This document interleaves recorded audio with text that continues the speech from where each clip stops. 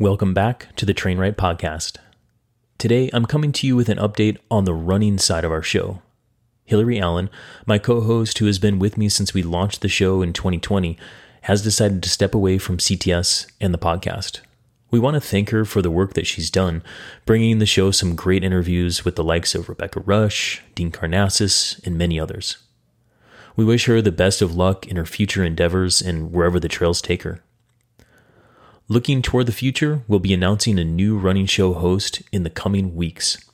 It'll have a renewed focus on the nitty-gritty details of training for trail running and ultramarathons.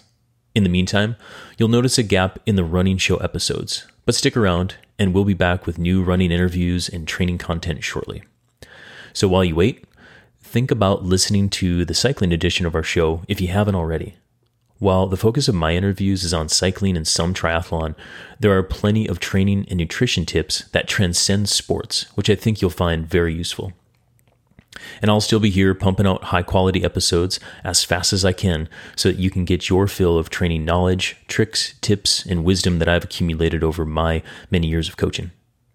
Thank you again for listening to the Train Right Podcast. I appreciate you, each and every one of our listeners. We do this show for you, so keep listening and let us know what you want to learn more of.